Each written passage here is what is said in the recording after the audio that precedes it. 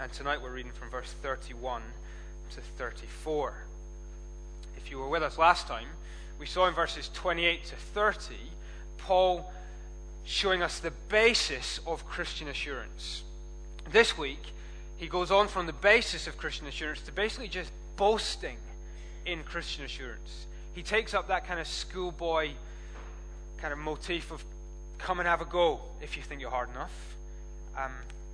Sarah's work in Gracemount means that she works with some of the kind of roughest and most notorious families in that scheme. And one of the families in particular is feared above all the rest. And their youngest daughter is tiny. She's a really vulnerable little girl if you were just to look at her. But because of who her big brothers are, because of who her dad is, she's totally untouchable. So Sarah's walking down the street with this little girl one day. The little girl's on Sarah's shoulders, and this group of pretty scary-looking blokes start walking towards them. And this little girl on Sarah's shoulders starts kind of shouting abuse at these young men. You can imagine Sarah's going, shut up. Kind of get her heads kicked in. But these big burly blokes would not touch this little girl. Why not? Because of who her big brothers are. Because of who her dad is. Come and have a go. And Paul in this section of Romans is saying, do you know, as a Christian, when you understand who your dad is, there can be this boasting in the assurance that you have in Christ Jesus. So let's read Romans 8. We'll start at verse 28 and we'll read through to verse 34. And we know, Paul says, that in all things God works for the good of those who love him, who have been called according to his purpose. For those God foreknew, he also predestined to be conformed to the likeness of his Son, that he might be the firstborn among many brothers. And those he predestined, he also called. Those he called, he also justified. Those he justified, he also glorified. What then shall we say in response to this? If God is for us, who can be against us? He who did not spare his own Son, but gave him up for us all, how will he not also, along with him, graciously give us all things? Who will bring any charge against those whom God has chosen? It is God who justifies. Who is he that condemns? Christ Jesus, who died, more than that, who was raised to life, is at the right hand of God and is also interceding for us. You notice all these questions that Paul is throwing out into the air. John Stott, a commentator on these verses, writes, he takes these questions, he hurls them into space, as it were, in a spirit of bold defiance.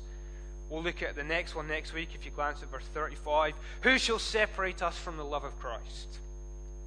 So tonight I just want us to look at two of these questions. Verse 31, if God is for us, who can be against us? And then we'll turn our gaze to the second question in verse 33.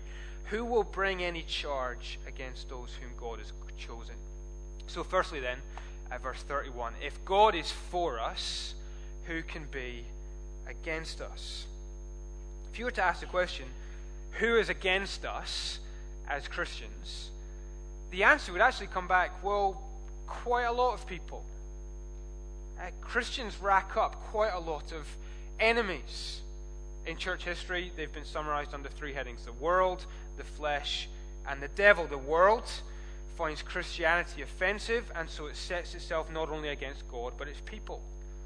Our own sinful natures, the flesh, are also set against God. We saw that earlier in Romans, that our nature's desires are in conflict with the desires of God's Spirit.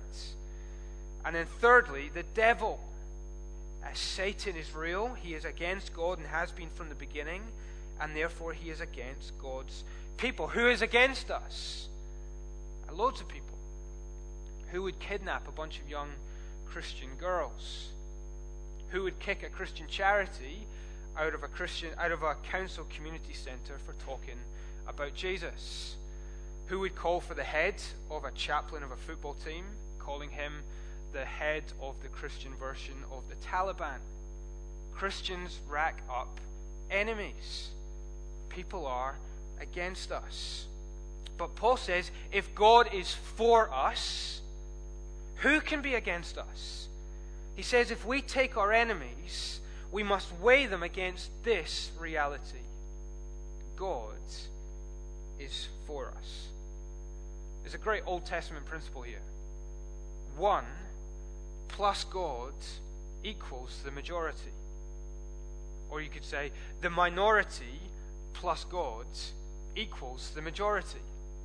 Now we could look at a whole bunch of stories. Let's take a couple.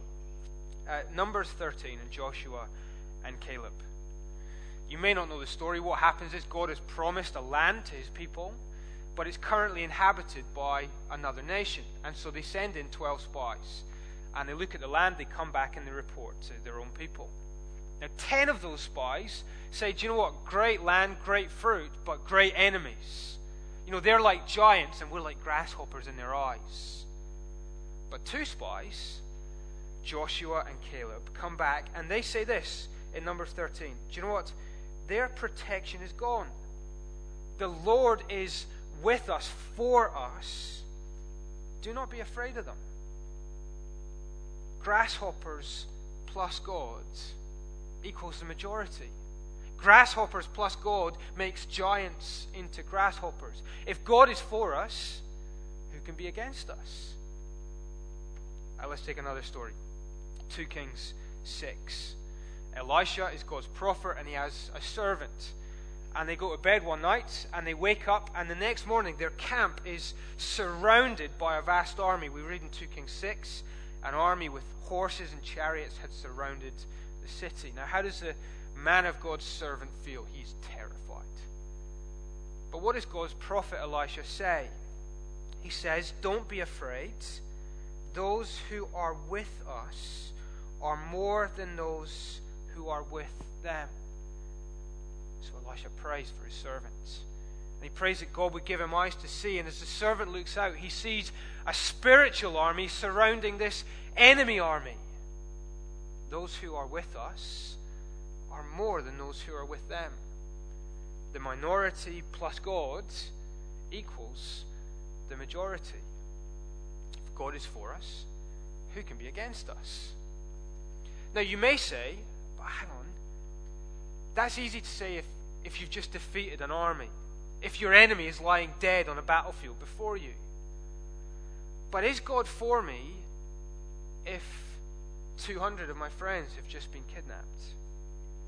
Is God for me if I've just had this horrendous diagnosis? Is God for me in this dark season of life? I get it on the battlefield if he's won, but is he for me?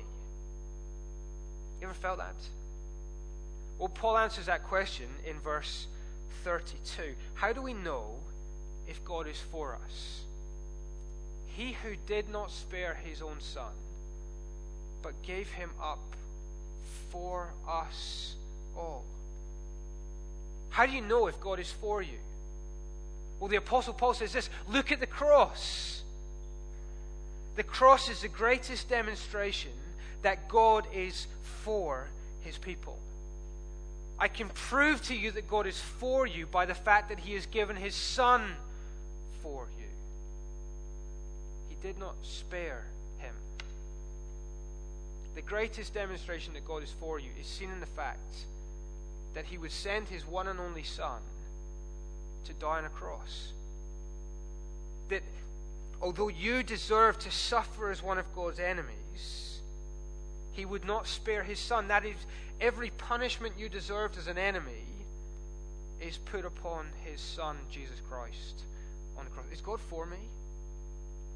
I look at the cross and say, yes. He did not spare his own son. A great quote. I'm going to quote 3 times from a guy called Octavius Winslow tonight. I was gutted when the Garvey baby wasn't called Octavius. But he is sublime on this section of Romans 8. He says this, who gave up Jesus to the cross? Not Judas for money, not the Jews for envy, not Pilate for fear, but God for love. The cross was not a horrible accident. It was the divine demonstration that God is for us. Maybe you're tempted tonight to interpret your own afflictions as signals of God's wrath. Maybe to interpret your own ongoing sins as confirmation of condemnation. Maybe your season of current darkness as a token of God's desertion. What would the Apostle Paul say? Look at the cross. He has not deserted you. He is not condemning you. He is not angry with you, but He is for you. And you know what? He may not choose to explain the reasons for our suffering, but He will tell us why we are not suffering. It is not because He doesn't care. It is not because He isn't for us. He may not choose to furnish us with an explanation, but He will expressly choose to show that He is for us. Look at the cross. I have not spared my one and only Son. I wonder too, if you ask the question, how do I know if I'll keep going in the Christian life? You ever contemplate that? All these enemies, my own flesh seems to be against me. How do I know if I'll keep going? Well, again, look at verse 32. He who did not spare His own Son, but gave Him up for us all, how will He not also, along with Him, graciously give us all things? Paul's reasoning, his logic is really clear. If He has given us the most costly thing, He will not spare every other thing. How do you know if you'll keep going? Look at the cross. The cross is the guarantee of the ongoing, sustaining care of God. It is the down payment, the pledge of God being for us right up until the very end. Is He for me? Will I keep going? Look at the cross. He did not spare His own Son, but gave Him up for us all. How will He not also, along with Him, graciously give us all things? He will not fail to bring to fruition the end that was purposed in the cross. Look at the cross. Now, there's an important word in this section. If God is for us. Now, the Christian can say, I know He is, because I look at the cross. But that little word makes us think of the opposite. What if God were against me? What if the God of this universe was against me? I remember as a little P6-year-old turning up to a football game at Comiston Primary School. So I was at Craiglocker. We turned up on a Saturday morning. We went out to kind of warm up and that kind of thing. And we saw this guy on the opposition team. His name was Josef Bajawi, which is an intimidating name. I actually saw him this week. That's what reminded me. P6, he was 6'6". Now, we were this height. And worse, he was in goals. Just a night, you think, he's against us. We're all cowering. We're walking back into the changing room, game done. Every goal kick was pretty much a shot on target for this guy. He's against us. It's a terrifying thing when you have a giant against you.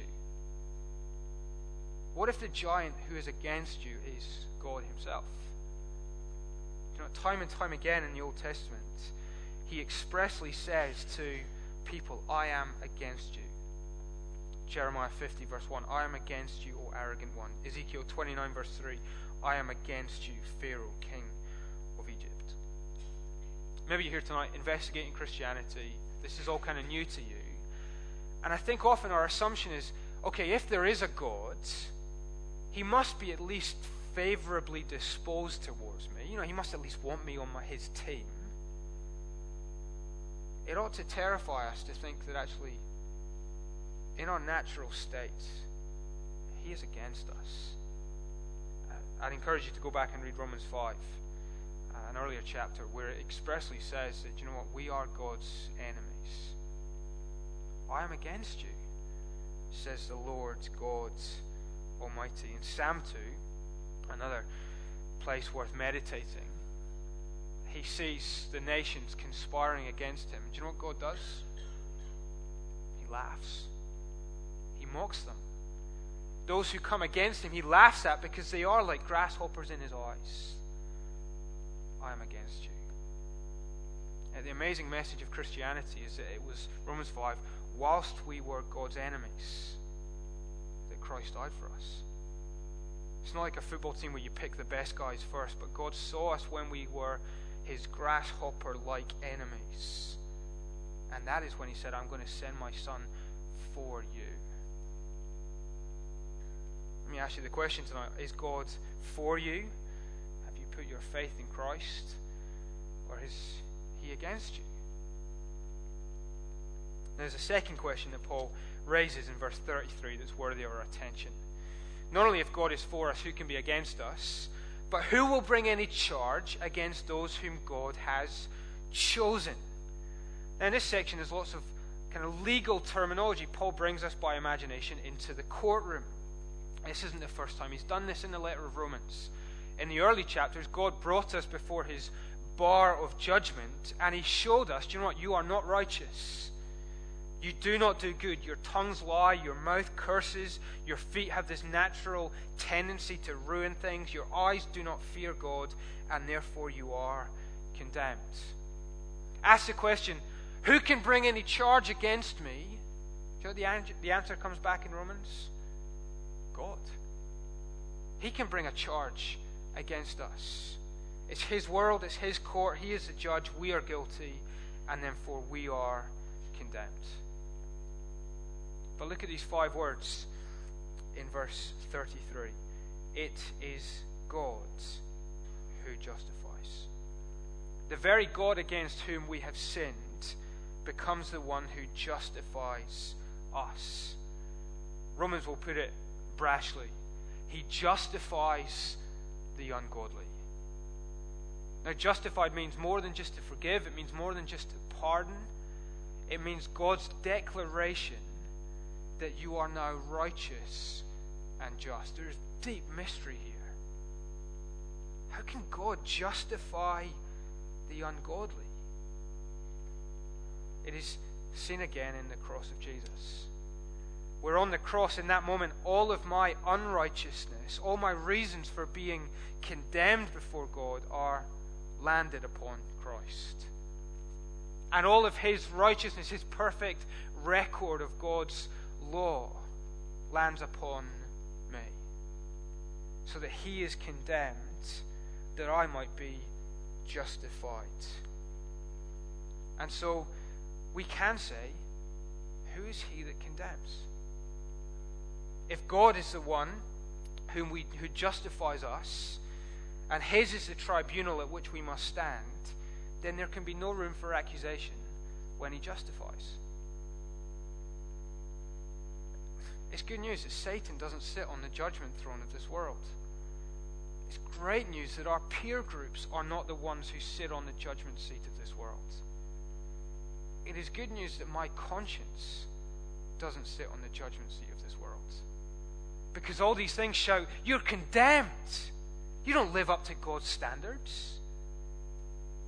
But it is God who justifies.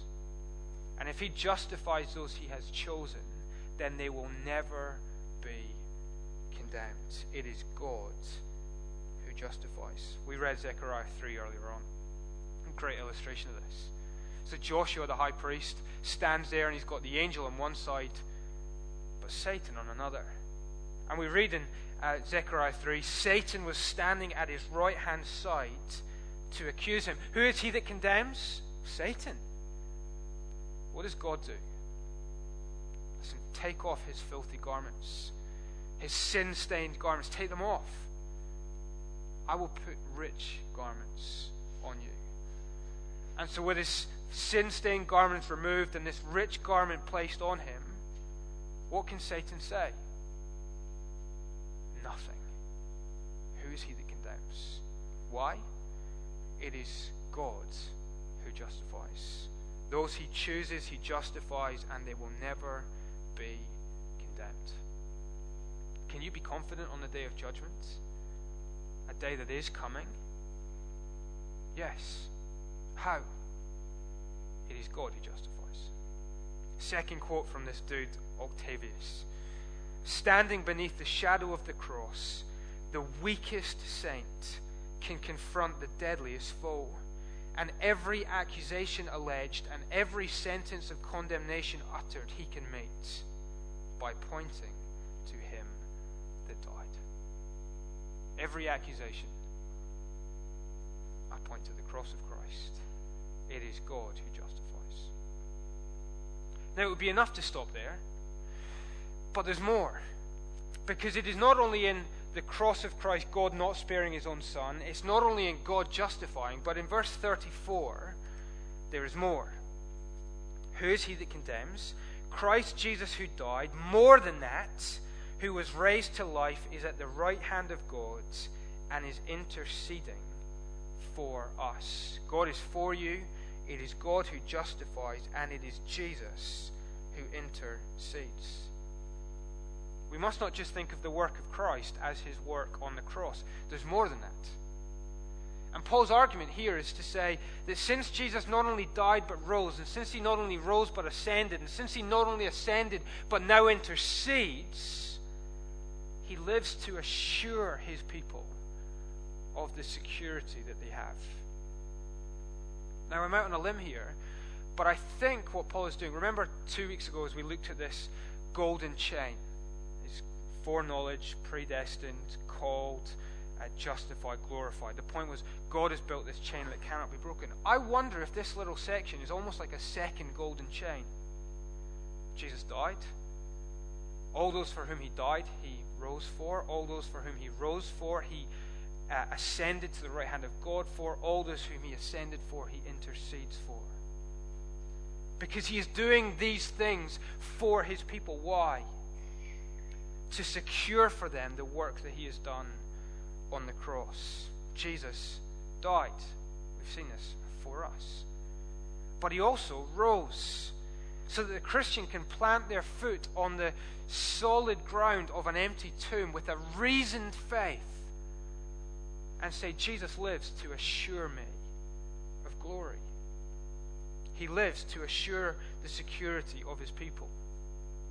Sarah and I earlier on were talking about Greyfriars Bobby. There was a similar story in the news this week. So Bobby was a dog, right? Yeah. What was the guy's name? No one knows? Isn't that a shame? Jock. So Jock dies, and Bobby's sad. So Jock gets buried, and what does Bobby do? Well, every night he goes to the grave. Now, there's something lovely about that story. There's also something pretty tragic. Because the one who fed Bobby is gone. The one who cared for Bobby is gone. The one who loved Bobby has gone. The one who put a roof over Bobby's head is gone. It's a nice story. It's a tragic story for Bobby. The Christian's hope is not just that we lie beside the lived-in tomb of a dead master. That is not the hope of a Christian. It's better than that. It's not that we're coming to the place hoping that a dead guy would still feed us and care for us and love us. He's alive, which means what? He can continue to love us, continue to feed us, continue to care for us, continue to shelter us. He is alive to assure the security of his people. It is a story better than Bobby. But he not only rose, he ascended. He rose, but he also is raised to life and is at the right hand of God. Now, the right hand of God is the place of all authority and all power. So Jesus is not only alive to assure the security of his people, he is powerful to assure the security of his people. It's not the weakness of a cross, it's the power of a right arm. Some of you will know the story of Stephen in Acts chapter 7. He's a martyr for the sake of the Christian faith. And as Stephen is having his head pounded with stone and his skull is being crushed and his senses are being dulled, what does he see? He doesn't see a vision of Jesus on the cross, but he sees a vision of Jesus where? At the right hand of God. Why? Stephen, Jesus is powerful to bring you even through this suffering to the place of eternal glory. Stephen, No one can pluck you out of my powerful right hand. He not only died, he not only rose, but he is ascended to the place of power. But again, there's more. He is alive to assure the security of his people, powerful to assure their security, but also he is praying for the security of his people. He is interceding for us. You ever stop to wonder what Jesus is doing right now? He's praying for us. He's praying for the security of his people. There is an intimacy and a constancy in the preoccupation of Jesus for his people. Amazing. Again, another story from the Gospels. You remember Peter in Luke chapter 22? Jesus looks at Peter and says, "Do you know what? Satan has asked to sift you like wheat. But what? I have prayed for you. And though he falls, he will not fall forever, but he will be restored." Peter, do you love me? Peter, do you love me? Peter, do you love me? I've prayed for you. Okay, let's go to Octavius Winslow again. Tried and tempted believer. Jesus maketh intercession for you. Your case is not unknown to him. Your sorrow is not hidden from him. Your name is on his heart. Your burden is on his shoulder. And because he not only has prayed for you, but prays for you now, your faith shall not fail. Your great accuser may stand at your right hand to condemn you, but your great advocate stands at the right hand of God to plead for you. And greater is he that is for you than all those who are against you. He is interceding for you to bring you safe home. We must never divorce the work of Christ on the cross in his sacrifice from the work of Christ at the right hand of God as high priest. They are two sides of the same coin. All those for whom he dies, he intercedes. Why? To be the complete Savior. If you've got a Bible open, come with me to Hebrews 7, at page 1205. I love this verse. It's worth seeing. 1205. Hebrews 7, verse 23. Here we see the inseparability between his death and his intercession. Now, Hebrews 7:23. There have been many of those priests since death prevented them from continuing in office. That is to say, Jock dies. He's prevented from doing his work. But because Jesus lives forever, that is, he not only died but rose, he has a permanent priesthood. Therefore, he is able to save what? Completely. Those who come to God through him, because he always lives to intercede for them. Because he not only dies, but he is now interceding for us. He can save us completely. He will bring us all the way home. There's a great old hymn. It's probably the kind of hymn that, as young people, we would mock these days. But some of you remember it. Do you remember the song? All the way my Savior leads me. What have I to ask beside? You can join in if you want. Can I doubt his tender mercy, who through life has been my guide? Heavenly peace, divinest comforts, here by faith in him to dwell. For I know whate'er before me, Jesus doeth all things well.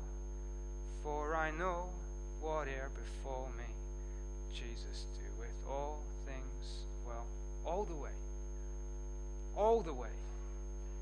Aren't you tempted when you give someone a lift home just to cut the route a little bit shorter for you, just to drop them? I'll just drop you at the corner and you can walk the rest of the way. Jesus doesn't do that.